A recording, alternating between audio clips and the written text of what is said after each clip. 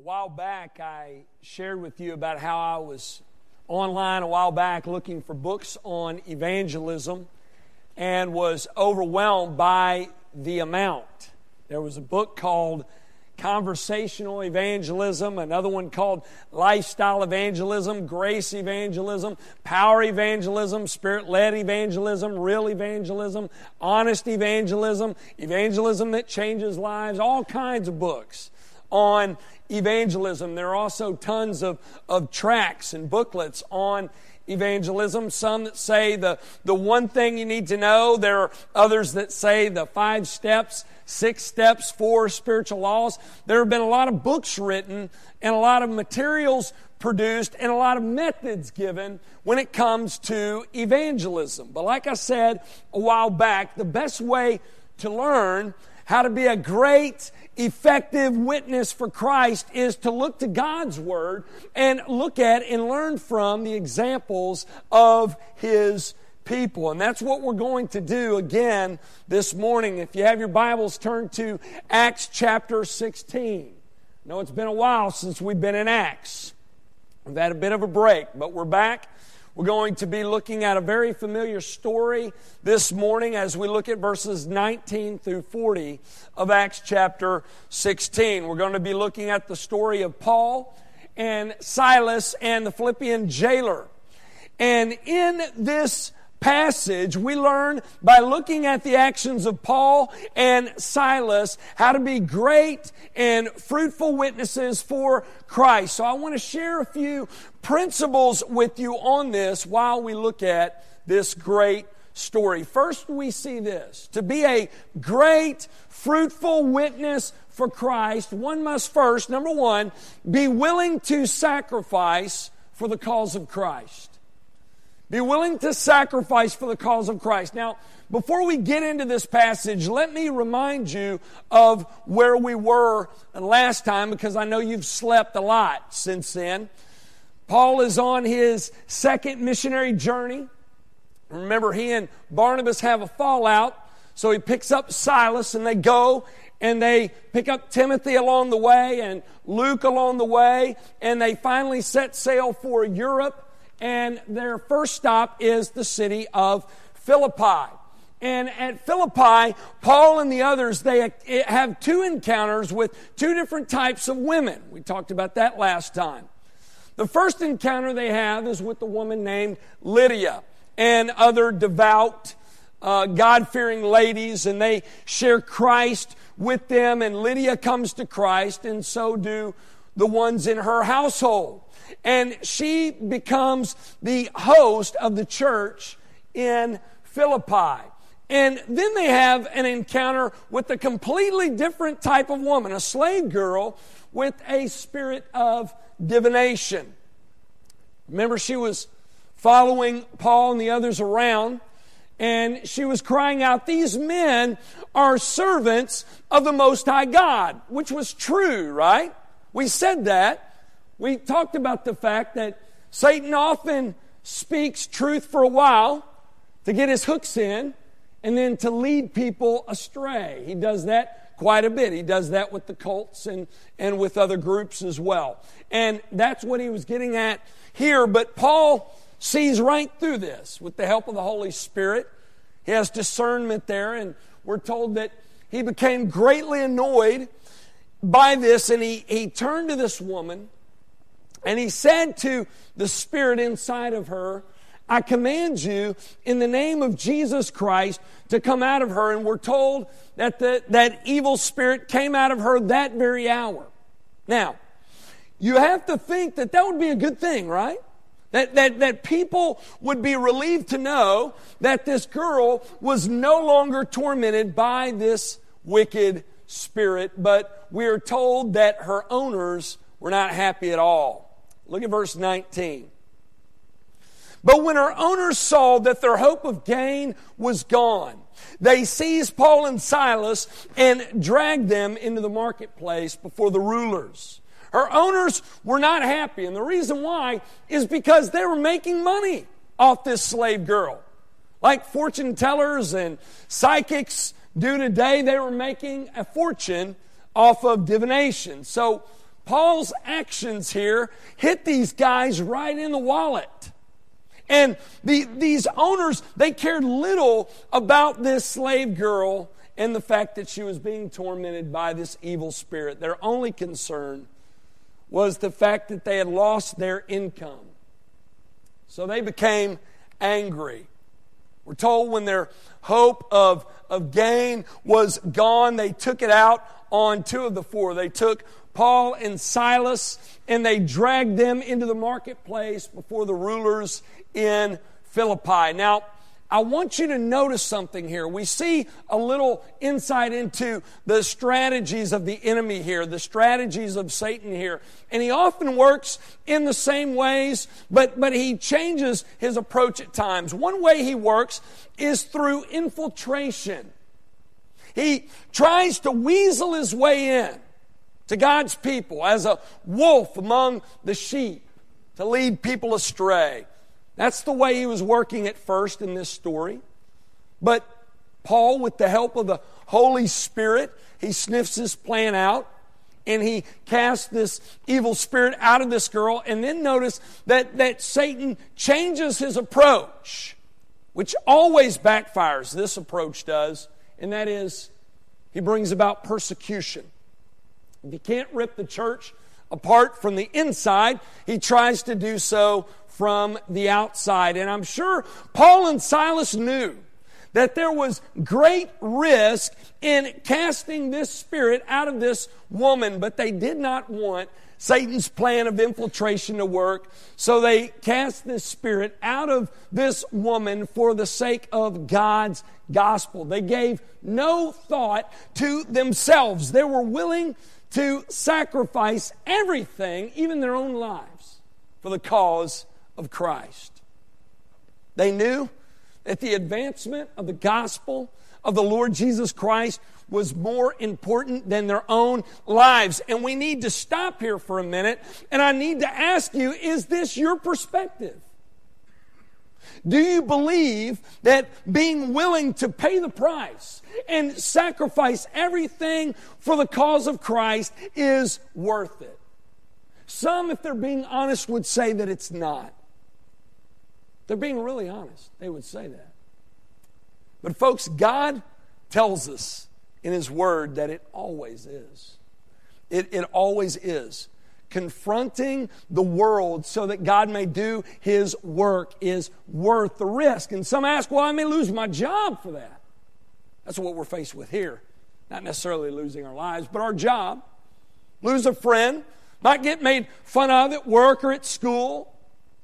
Might get ridiculed by a professor or an employer. Listen, folks, God's Word says it's always worth it. And again, Paul and Silas and the others, they knew this to be true, and they suffered greatly as a result. Notice what happens to them.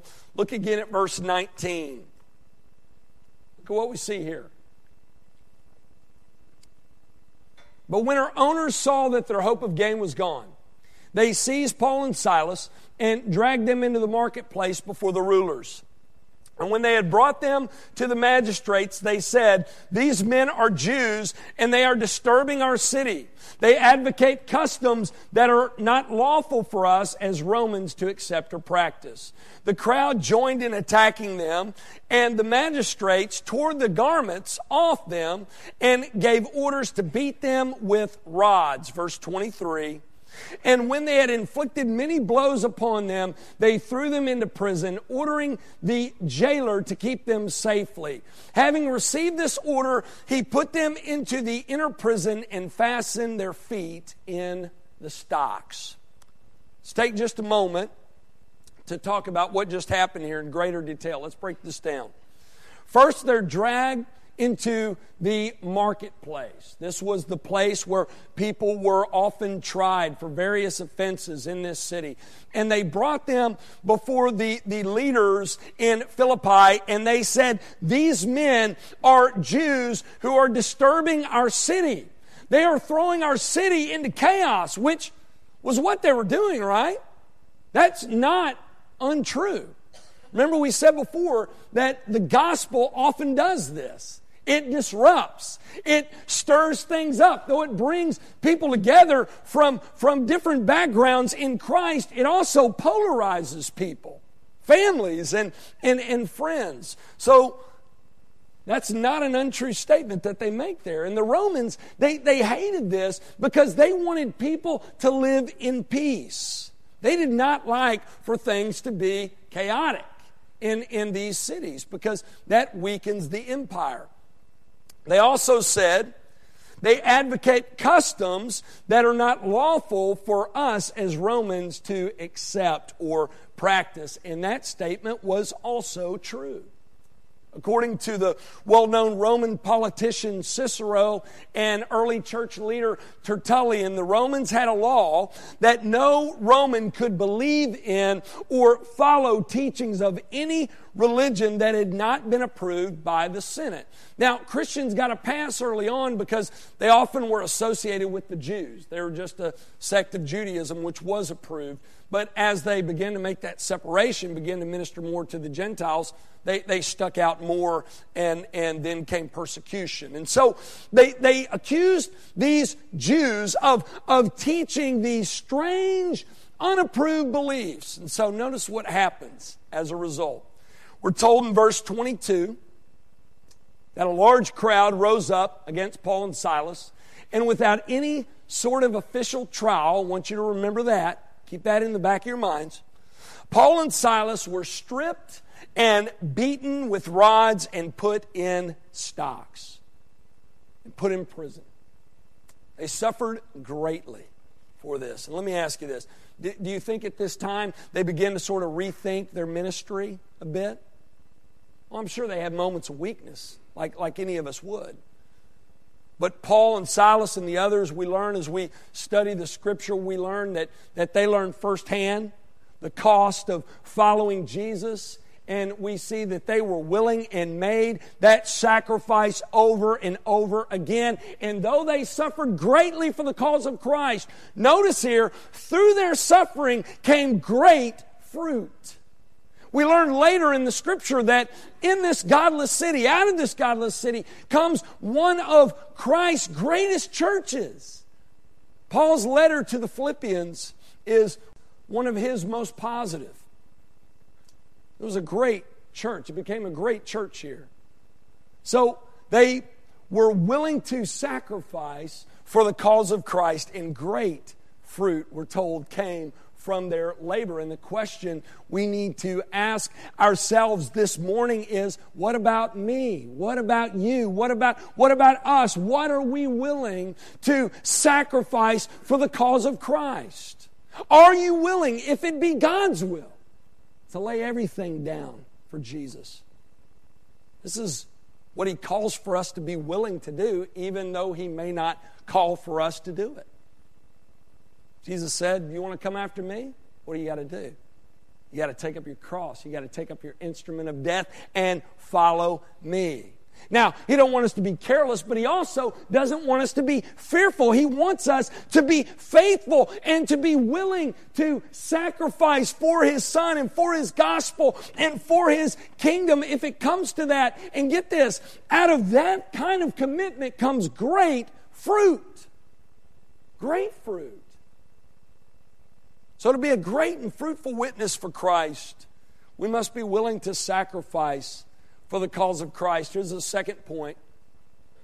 Rejoice in the Lord always. Now that's easier said than done, isn't it? Rejoice in the Lord always. Real easy to say. Real difficult to apply. But listen, God is clear in His Word that the joy that He brings to us through the accomplished work of His Son and through the power of His Holy Spirit is truly great and powerful. Do you believe it? And it enables us to endure the darkest of storms. It's able to carry us through the toughest of trials. It's able to grow us in the most difficult of times. And oftentimes, God uses our response in suffering to show others the truth of His message and the power of His work in our lives. I've seen it. I've seen it here in this church.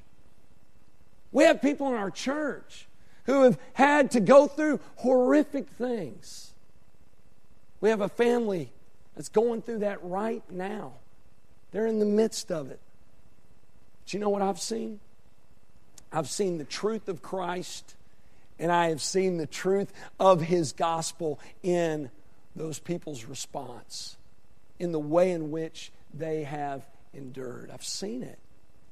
And we see it here with Paul and Silas. Look at what happens. Verse 25. About midnight, Paul and Silas were what? What were they doing in prison? Were they griping and complaining? Feeling sorry for themselves? Second-guessing their calling? No. They were praying and singing hymns to God. And notice who's listening. We're told the prisoners were listening to them. Now, though Paul and Silas did not deserve to be where they were, there were probably quite a few in that prison who were in the right place, right? Who deserved to be locked up for whatever reason and needed Jesus. What a witness Paul and Silas are being here for these other prisoners. Here you have Paul and Silas doing prison ministry right here. Same as Jesus did to the thief on the cross, right? Now, how could they praise God in their situation? I mean, they were just faithfully serving the Lord, doing what He had called for them to do, and as a result, they were stripped and beaten and put into stocks in prison. Let's be honest, their circumstances were terrible. What did they have to be happy about? Why were they praising God and praying to Him and singing songs of praise to Him? Here's the answer. You probably already know it, don't you? The reason they could sing praises in the midst of that difficult circumstances because what God had given to them, no one or nothing could take away. They were free, even though they had been locked up. They had life, even though they faced death. Though they had been stripped of everything this world has to offer, they were rich spiritually in Christ, and the freedom they had in Christ, and the abundant and eternal life they had through faith in Him, and the riches they had spiritually because of Christ brought nothing but songs of praise to their lips. Listen. When God's people respond in this way, God does a great work in and through that. He blesses that faithfulness. If you're in a dark and difficult storm in your life right now, though it is truly painful, it's good to be honest about what you're going through. God knows the way you feel. Anyways, right? You can read the lament psalms and know it's good to be honest with God, that it's truly painful, incredibly difficult, at times almost unbearable. But listen, this is very, very important. I want you to get this. Do not let your bad circumstances alter good theology. You hear me? Do not let bad circumstances alter good theology. Remember that God is there with you. And He makes great work out of the worst of situations. And He will in yours if you will lift your eyes above your circumstances and look to Him and look upon His greatness and think about His great work that He has done and is doing and will do in your life, and rejoice in Him in the storm that you're in, and look to Him so that others may see your works and your joy in the midst of your storm and turn to Him and praise Him as well. That's the response. That's another way to be a great, fruitful witness for Christ. When tough times come, don't let bad circumstances alter good theology, but instead remain faithful and rejoice in the Lord always. Look at the next point. To be a great and fruitful witness for Christ, you must faithfully share God's message of salvation in Jesus. Notice what happens next in the story. While Paul and Silas are praying and singing songs of praise to God, look at verse 26. And suddenly there was a great earthquake, so that the foundations of the prison were shaken, and immediately all the doors were open and everyone's bonds were unfastened. Now, folks, I hope you see here that this earthquake was not just a random occurrence. Do you see that? I mean, this is a very specific earthquake that God sends. Notice the earthquake shook the foundation of the prison, and all the bonds were unfastened, and all the doors in that prison were open. God is doing this for a reason. We're going to see in just a minute that He's doing this for the sake of this jailer, and He's doing this for the sake of His gospel. But before we look at that, I want you to notice something here. At times, for God to accomplish what He wants to accomplish, He moves heaven and earth for it to happen. Here, He literally moves the earth to bring this jailer to his knees. I know many of you in here, most of you, have people on your hearts that you're praying for. People in your families, friends, neighbors, kids, parents, brothers, sisters. Pray that God would use whatever means necessary to bring them to their knees. Are you willing to pray that? To pray that God would pull out all the stops to save them? If not, you really need to question how important you believe this gospel to be. Look at verse 27. When the jailer woke and saw that the prison doors were open, he drew his sword and was about to kill himself, supposing that the prisoners had escaped. Now I want you to notice here, this jailer's entire life was defined by his vocation. This is all he had.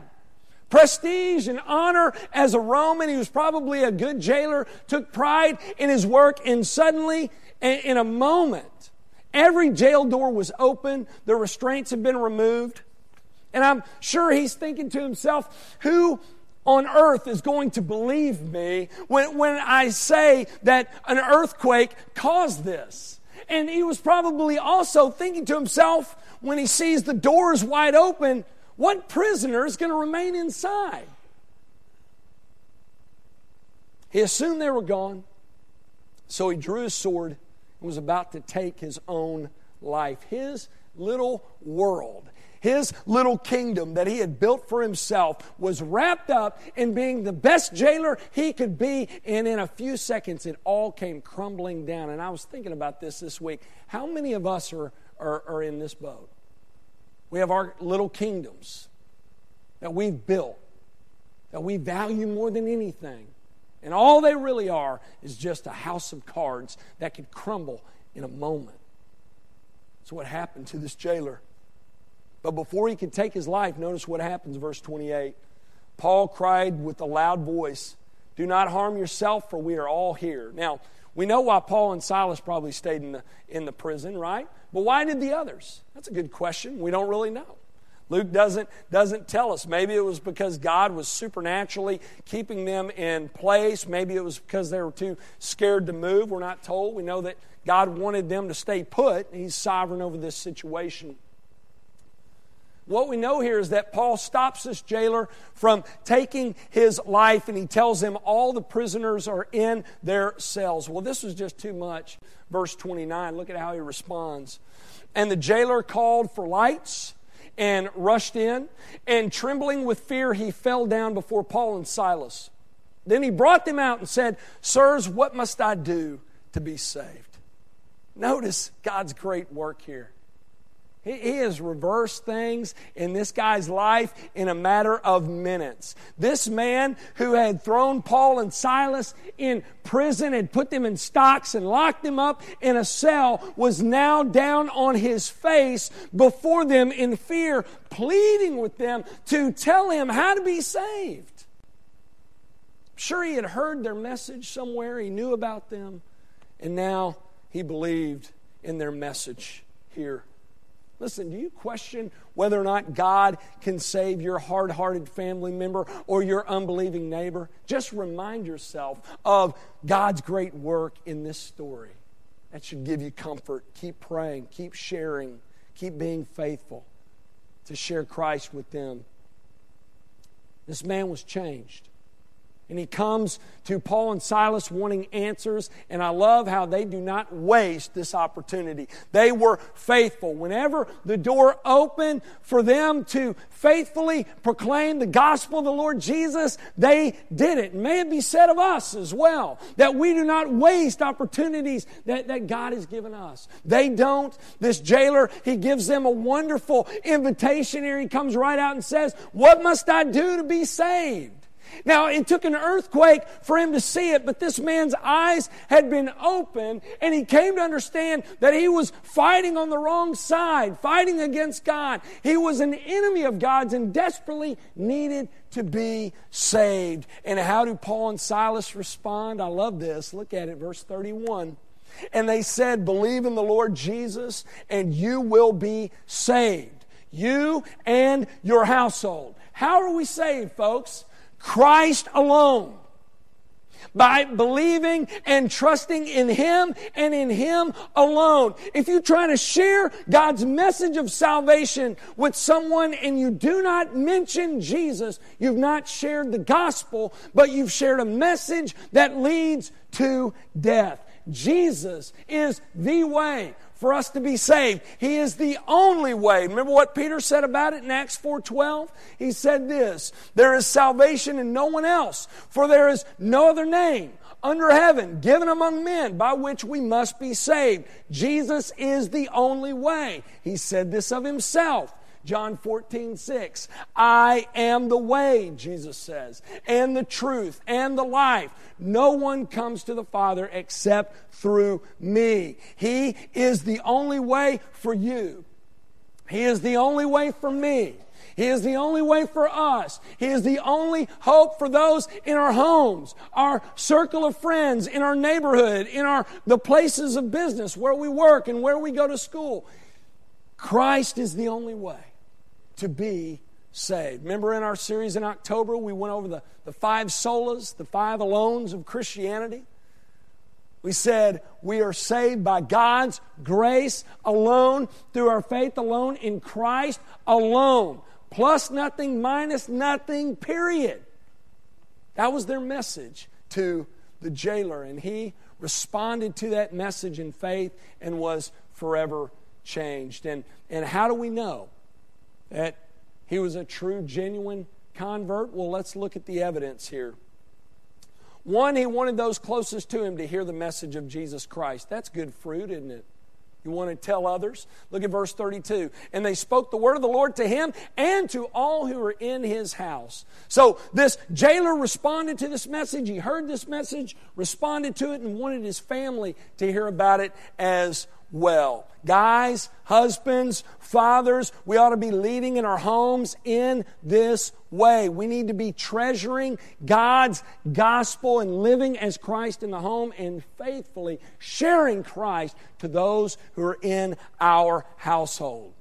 Just like this. Notice what else that showed that he had been saved. We're told he identified publicly with Christ and His church through believers' baptism.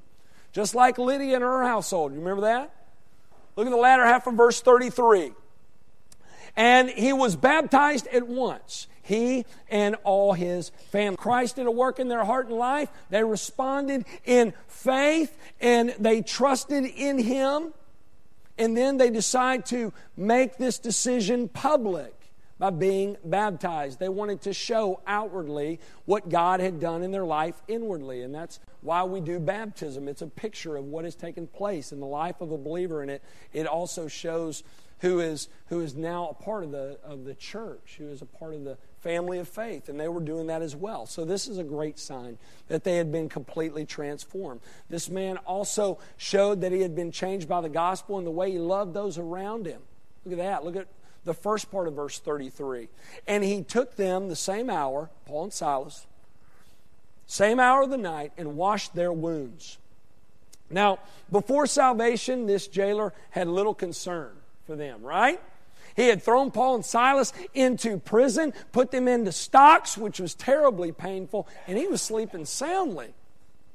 But after he gave his life to Jesus, his attitude toward them changed drastically. He went from persecuting God's people to loving and caring for them. Jesus said this, people will know that you are my disciples, church, believers, if you have love for one another. This man proved that he was a true and genuine disciple of the Lord Jesus by the way in which he loved and cared for God's people. He was also hospitable. He, like Lydia, was hospitable. He opened his home to God's people. Look at verse 34.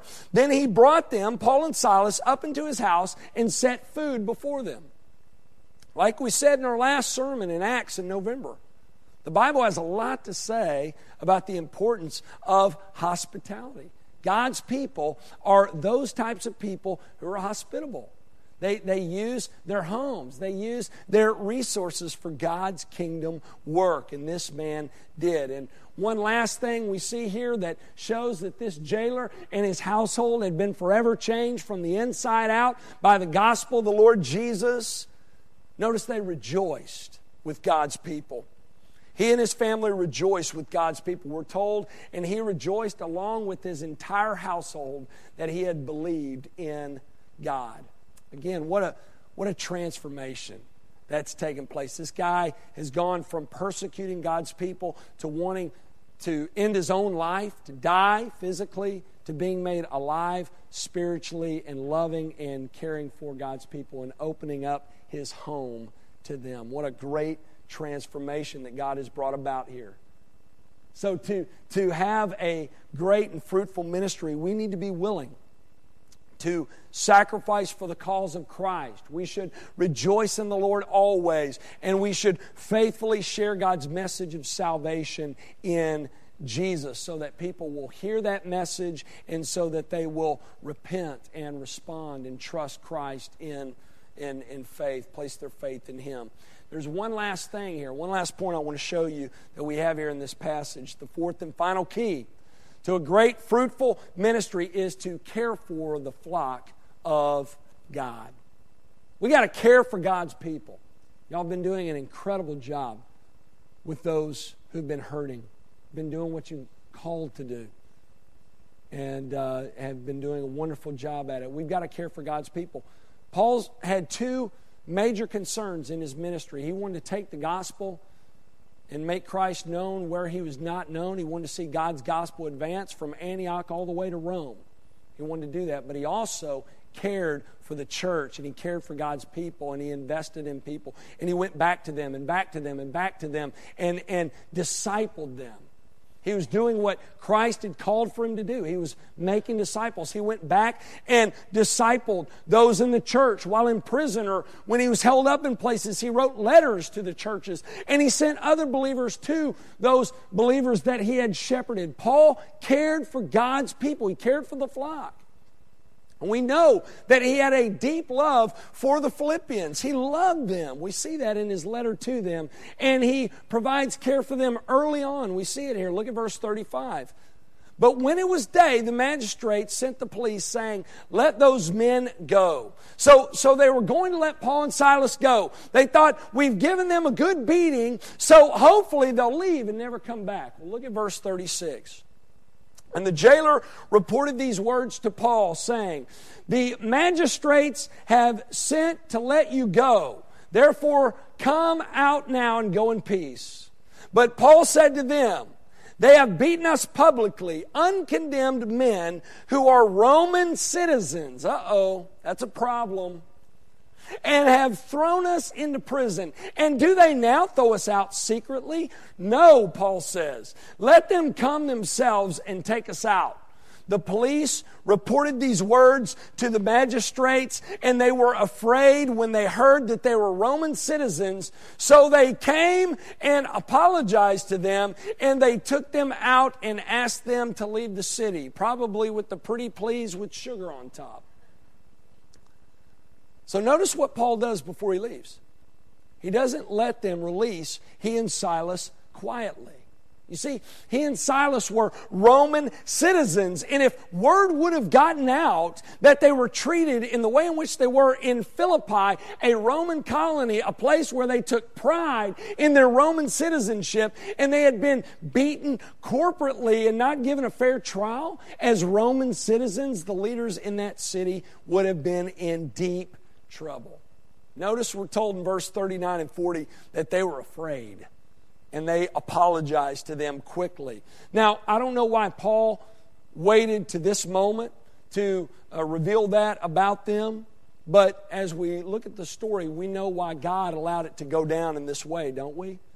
He first wanted this jailer and his household to come to Christ. And then, I believe he wanted Paul to salvage the reputation of his gospel message in Philippi before leaving. And this act allowed for that to happen. And it also allowed for the church to remain in this Roman colony because they knew now that it had been started by 2 Roman citizens. This also buys Paul some time, a bit more time, to go back, check in on Lydia, check in on the other believers in this small congregation in Philippi before he leaves. Look at verse 40. So they went out of the prison and visited Lydia, the other convert at Philippi. And when they had seen the brothers, they encouraged them and departed. They left a small congregation there that would soon grow into a great, thriving church in Philippi. I love how Paul cares for God's people here. The last thing he does, by revealing that he was a Roman citizen, he and Silas, he's not doing that for selfish reasons, to say, you don't know who you've arrested. I'm a Roman citizen. That wasn't Paul's intent at all. But he's doing this for the sake of the believers there and for the sake of the church there in Philippi. And what they leave there at Philippi is an incredible church with an awesome ministry that produces solid believers in that city. Well, before we close this morning, I want to end by sharing with you a story I heard recently about an event that happened after the Titanic sunk. This story was told about 4 years after. There was a survivor who shared his testimony. And he said as he was drifting alone after the ship had sank and he was hanging on to a piece of the ship, he said that the waters had brought a man to him, and the man's name was John Harper. John Harper was a Baptist minister from Great Britain, I believe, and he was hanging on to a piece of the wreckage. And he said as John Harper approached, he told me his name. My name is John Harper. And he called out, he said, "Good fellow, are you saved?" And the man said, "No, I'm not." And he replied, "Believe in the Lord Jesus Christ and thou shalt be saved." And then the waves took him away, but strange to say, they brought him back a little while later. And he said again, "Man, are you saved yet?" He said, "No." And he said, "Believe on the Lord Jesus Christ and thou shalt be saved." And he said, after he said that, I watched him go down into the depths of the sea, and I never saw him again. And this man said, as I was alone there in the night with miles of water underneath me, I believed on the Lord Jesus Christ and I was saved. I was John Harper's last convert. I love that story. And the reason why I tell that story this morning to close is because this man, John Harper, was a lot like Paul and Silas, wasn't he? Doing whatever it takes to be a witness for the Lord Jesus Christ, not wasting any opportunity, rejoicing in the Lord always, and faithfully sharing Christ till the end. Believers, don't you want to be this kind of witness for Christ? Is Christ truly your treasure? Are you faithfully sharing Him with others? Do people know that your hope is in Christ, in the words of your mouths and the actions of your hands and feet? Do they know that Christ is your treasure by the way in which you're putting others before yourself, by the way in which you're enduring hardship, keeping a song on your lips? That's how you become a faithful and fruitful witness for Christ. Maybe you're here this morning and you're not yet there. You're in the position of the jailer. Or you're like that man who's floating out at sea. God has brought you to the end of yourself and you're at your wit's end and you truly feel as if all hope is gone. If this is you, I want you to listen once again to the words of Paul to a man who is about to put his life to an end by the sword. Believe on the Lord Jesus Christ and you will be saved. Are you trusting in Christ alone for your salvation? Is Christ your Lord today? If not, hear me when I say this. He is who you need most. Do not leave here today without giving your life up and over to Him. Would you pray with me?